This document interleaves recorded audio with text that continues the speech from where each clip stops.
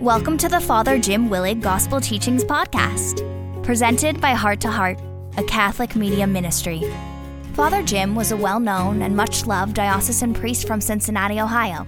Inspired by God's Word, for many years, Father Jim presented a weekly Bible study on the Sunday Gospels. In 2001, Father Jim went home to the Lord after a battle with cancer, but his recordings and teachings live on to inspire thousands. First, we hear from Father Jim's good friend, Jesuit priest Father Michael Sparrow, who opens this podcast by proclaiming the Gospel reading. Then, Father Jim's illuminating Gospel teaching follows. A reading from the Holy Gospel according to Luke. In the 15th year of the reign of Tiberius Caesar, when Pontius Pilate was governor of Judea, and Herod was tetrarch of Galilee, and his brother Philip tetrarch of the regions of Iturea and Trachonitis, and Licinius was tetrarch of Abilene, during the high priesthood of Annas and Caiaphas, the word of God came to John, the son of Zechariah, in the desert. John went throughout the whole region of the Jordan, proclaiming a baptism of repentance for the forgiveness of sins, as it is written in the book of the words of the prophet Isaiah, a voice of one crying out in the desert, "Prepare the way of the Lord, make straight his paths.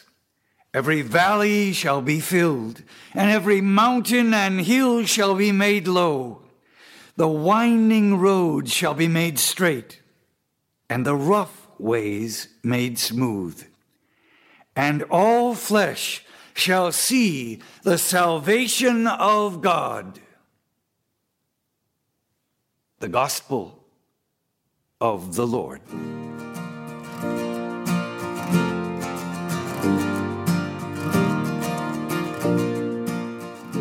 I guess by now it's no surprise that during this Advent season, and specifically the second and third Sunday of Advent, we always hear John the Baptist appear to prepare the way of the Lord. Luke specifically presents John the Baptist as the last of the greatest prophets, heralding the coming, the advent of the Messiah. And the Gospel peculiarly begins with this historical note of this tongue twister of names: Tiberius Caesar, Pontius Pilate, Herod, tetrarch of Galilee, Philip his brother, tetrarch of the region of Iturea and Trachonitis, etc., etc. What Luke is doing is setting the stage for the coming of Christ, rooting it in human history. In other words, he's establishing a historicity, that is, the actuality of this event. That's not any kind of mythology, it's factuality, it's a history. And so as Luke sets the stage, he then says, "And the word of the Lord was spoken to John, son of Zechariah, in the desert." This short phrase, "the word of God was spoken to John," sets John apart as a prophet. This is the biblical expression for that. A prophet is someone, who hears God speak to him or her, and in turn, they speak the word of God to others. John is also mentioned that he's the son of Zechariah. This connects this passage to the earlier infancy narrative in Luke. Remember, Zechariah heard this message from the angel Gabriel that he and his wife Elizabeth, beyond years of bearing a child, were to conceive this child by this Holy Spirit, and that he would be filled with the Spirit to prepare the way for the Messiah. So we know who John is. And there's another interesting note I'd like to just highlight, and that is the fact that John appeared in the desert. Now, Scripture scholars would suggest that John the Baptist may have been a member of the desert community known as the Essene community in Qumran, a place near the Dead Sea. Some of us who are on the pilgrimage to the Holy Land might remember that place. So I'd like to take just a moment to describe this community because it does give some historical background to appreciating who this great figure of John the Baptist was. The Essene community lived as a monastic community in isolation in the desert, and it was way out in no man's land. They wanted it that way because they wanted to withdraw from the world because of its evil ways. And so, like maybe someone who would go join a cloistered convent or monastic hermitage, John went most probably, if not this community or something like it, to be totally dedicated to living God's ways. And this particular community in Qumran followed a very strict discipline and ascetical life, which certainly describes John the Baptist. They also devoted themselves diligently to the study of the Hebrew Scriptures. When I visited the remains of the Qumran, which are still well preserved because of the desert arid climate, you can still see the little rooms that are used as scriptoriums. It's where they copied multiple parchments of the sacred scripture. And these were then kept and hidden in the caves surrounding that hillside. They were like the libraries where these community members lived, which, by the way, they also were celibate, so as you could guess, they died out. It's interesting the different habits they had. One of the great rituals that they practiced was a continual water purification rite, and they had these baths. So they're constantly, as was the Jewish custom, to cleansing themselves in a spiritual ritual to purify themselves of any sin or contamination. Now, you could see how this would all affect John the Baptist, who later came on the scene preaching this baptism of repentance, the washing of the ritual of entering into the Jordan. Let me say also parenthetically for your own edification and education, it was back in 1947 that a 15-year-old Bedouin shepherd discovered one of the ancient scrolls that were hidden in these caves in Qumran. The way he discovered it is he was searching for his lost lamb or goat, and he threw a rock up in a cave and he heard something break. And it intrigued him, so later the next day, along with a buddy of his, he explored this cave and unearthed 8 earthen pottery jars.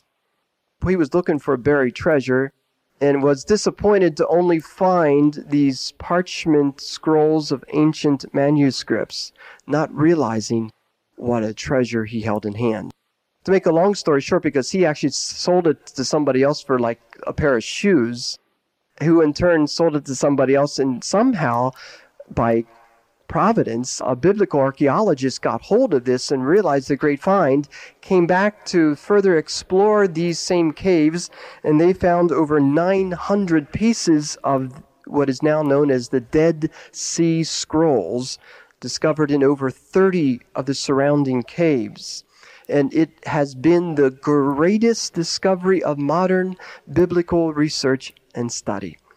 These scrolls contain the ancient documents of the sacred scripture, along with many of the commentaries and habits of this monastic community in Qumran.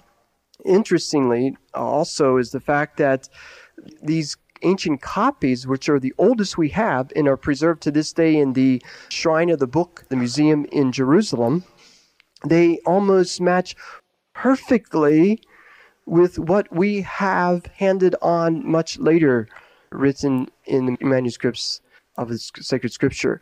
They found almost the entire manuscript of Isaiah the prophet, who's quoted in this Sunday gospel, and it matches it nearly perfectly, which tells you the great care that these ancient people gave to the writing and the handing on of the sacred scripture. So, just for your edification, you can now say, I know all about the Dead Sea Scrolls. All that being said, now we get to the heart of this gospel and the heart of John's preaching. And we hear that John went about the entire region of the Jordan, which parenthetically was the very vicinity of the Essene community, proclaiming a baptism of repentance which led to the forgiveness of sin. Here is the heart of John's preaching, a call to repent. You can almost picture him, can't you? You know, this camel's skin hair with a leather belt around his waist, which the other Gospels detail, and we know to be the clothing of Elijah of the Old Testament, suggesting this image of the greatest prophet of the Old Testament, Elijah. Here is John, the last of these great prophets, announcing the greatest prophet to come, being Jesus. And he comes calling for repentance. The Greek word in Luke's gospel is for repentance is metanoia. Now you can really impress somebody if you remember this one. Metanoia is the key word that means literally a change of mind, or a change of heart, or a change of life. The word we might use today in a religious sense is conversion, to turn around. And in the gospel, as well as the entire Bible, conversion always implies two things. It implies first a turning away from sin, and it also secondly implies a turning toward God, or a new way of grace. For John, this turning away from sin, which is what we call repentance, and turning to God, which is what we call faith, is symbolized best in the ritual of entering into the River Jordan, where we stood as some of us pilgrims and entered into that same waters to bless ourselves. And that's what we do each time we bless ourselves when we come into church with holy water, to remind ourselves that we need to be constantly entering into these waters to purify us. Because there's all kinds of contamination that gets inside of us. This stinking thinking we're all guilty of, you know. The way we have negative thinking, hostile thinking, the unhealthy feelings that swim inside of us. All these things need to be purged. We need to be cleansed of.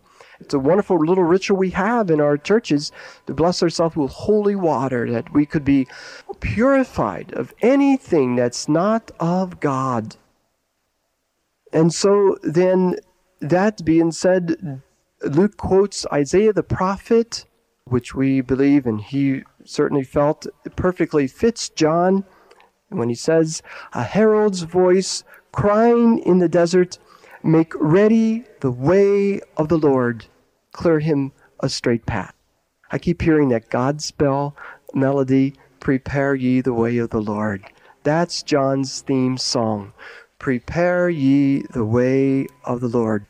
In ancient times, did you know that when a king planned to travel to an out-of-the-way area of his kingdom, which may not have been well developed by way of roads, he would have sent a courier to go in advance of his travel to inform the townspeople to prepare the roads for the king's coming.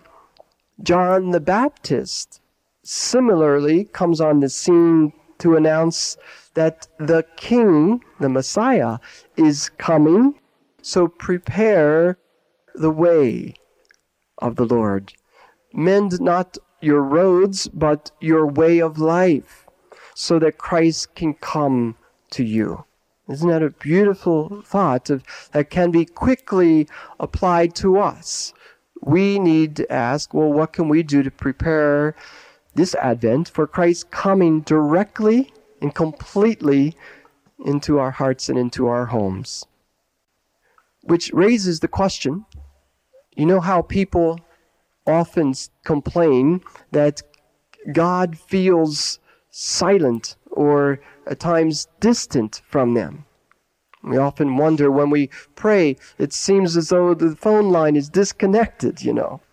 I heard someone say to me this past week that she was crying out for God, needing desperately to feel God's presence and receive His help. And she was hanging on the end of her rope, ready to give up her life, in fact. And she called me out in this desperation, and as I heard her relate, she went on and on about how she's crying out for God, and never, God just totally abandoned her. I asked the question that we might all ask ourselves, and I've learned this only because I've been there. How often I think I have felt that abandonment by God. God seems distant and silent. And I only remember later on, after some people have helped me see with a 20/20 vision of hindsight, that oftentimes it is something in us that's obstructing us from hearing or seeing or experiencing God coming to us. In other ways, we are putting some roadblocks in the way for God to come to us. And those roadblocks may be our resistance to changing a situation. Until we change that situation, how can God come to us? Or we're trying to stay in control and hold on or hold out in a certain way. Unless we let go, then God can't come to us. That's why they say, let go and let God come and work. You know how if we don't trust in the Lord, He doesn't have an open path to come to us. And other times, if we have this mountain of pride, it certainly is a great obstacle to God breaking through to us. Fortunately, I was able to listen to this particular woman, share her concerns, and then present a different perspective on what I thought God was clearly communicating to her. I pointed out that, don't you see that these friends trying to help you and your family trying to speak to you is and could be God's way of communicating and coming to you?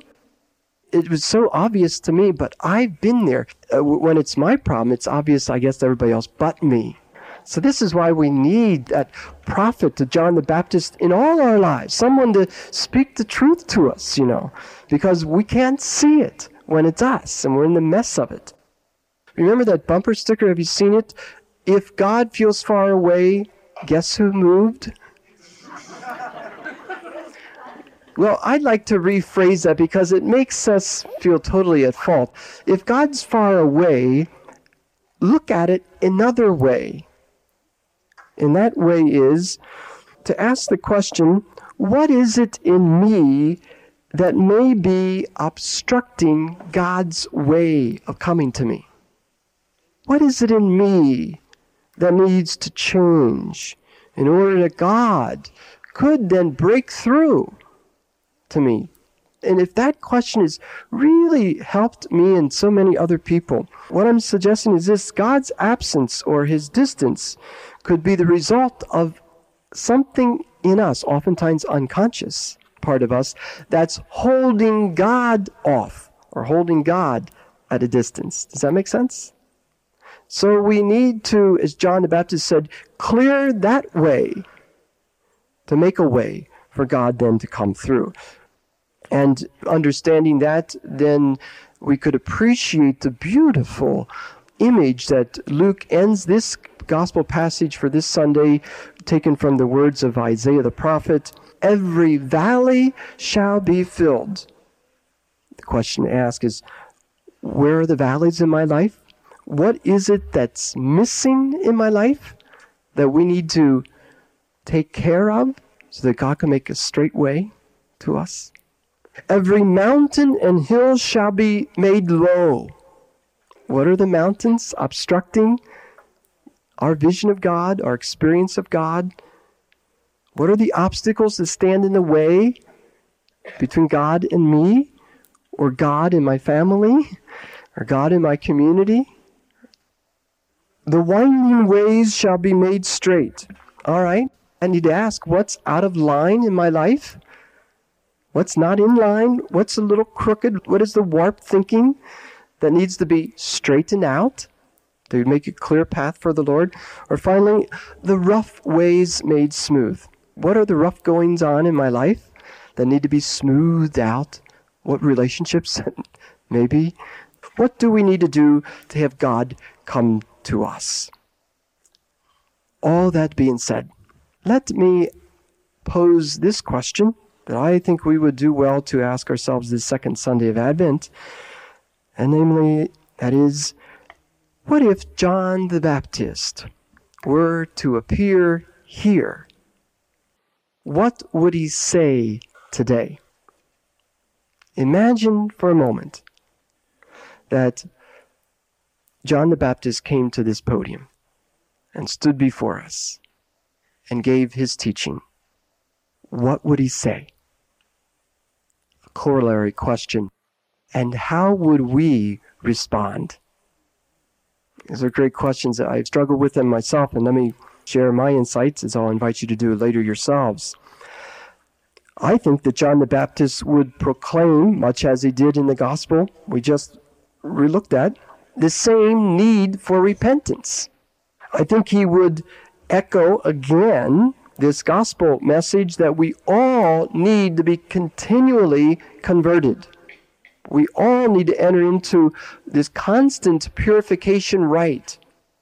We all need to come closer to Christ, and to do that, there may be some clearing out of some of the clutter in our life. Now, how do I think people will respond? Present company excluded? I have to say that. I think John the Baptist appeared in church on Sunday. You might ask, how do you think the people in your parish would respond? Well, I think John the Baptist would obviously upset a few people, don't you? You know, he's not the kind of guy to be politically correct. He would just lay it on the line. He would be straightforward. He wouldn't mince words. He wouldn't pull any punches. Boom. This is what I see. He called a spade, and he called a sin. We have all other kind of euphemisms today, for sin. John would just put it on the line, which is interesting because I think of what Dr. Carl Menninger, one of the former dean of American psychiatry, wrote a book not too long ago entitled Whatever Became of Sin? And he went on to describe that we are living in a society that is so prone to deny those things we don't want to look at or admit to, particularly our sins. And so he says that we live in a don't blame me society. It's this whole tendency in all of us is to find fault out there instead of looking inside ourselves. So John the Baptist would certainly turn that around, which is what conversion is, turning it around and looking at yourself. We tend to find fault in others, and we do it all the time, often unconscious of our own faults and failures. Sin is something like pollution. We know it's a problem out there, but we just fail to see how we're participating in it and need to do something ourselves. And to do that, we need to change some of our habits. So, the question is, what would John the Baptist do? What would he say? If he came here today, I'm quite sure he would point out first where our sin is and ask us to identify the sin in our life so that we could figure out how to turn away from that sin or remove that obstacle to the Lord. And I think that would upset some people because that would necessitate changing ourselves. And changing is usually unsettling. True? Psychologists tell us we're all creatures of habit and we live in certain comfort zones and we don't like to change the course of our life. It reminds me of a story that was related to me some time ago. Evidently true story. It happened when these two battleships were out on sea in a military maneuver. It was awful weather. Night had already come upon them, and there was a heavy fog in the air, so visibility was extremely poor. The captain of this one particular battleship was up on the bridge of the ship, carefully drawing the course for their ship, when they saw a signal light shining on the starboard bow ahead of them.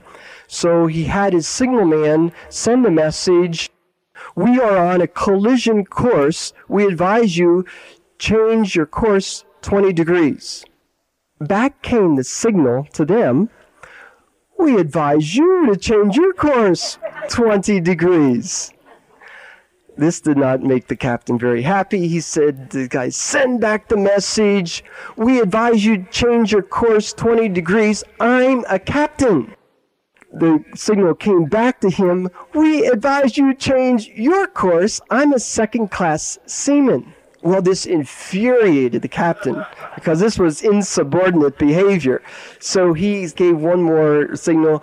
We advise you to change your course 20 degrees. I'm a battleship. Came back the answer, we advise you change your course 20 degrees. I'm a lighthouse. True story. It does illustrate that there's something that's a little stubborn inside all of us. It's, I don't have to change, you change. And fail to see that we all need to change. And it's difficult to change our course in life. And John the Baptist, as a true prophet, would always disturb the comfortable and comfort the disturbed, calling us to adjust our course in line with Christ. I also believe that John the Baptist wouldn't stop there. Remember, there are 2 points to conversion, turning away from sin. And the second, I'm sure he would press this point even more, that we need to turn toward Christ. Remember, John is known for always pointing people to Christ. Jesus must increase, I must decrease. So John, if he were here today, would certainly point his finger to the Lord, and where we can discover and experience the Lord in our life in this season of Advent. We need to ask the questions John, I believe, would ask. How can we turn more to God now? Where do we find the Lord in our life? How do we experience His presence? So how can we come to a closer relationship with the Lord Jesus Christ? Amen.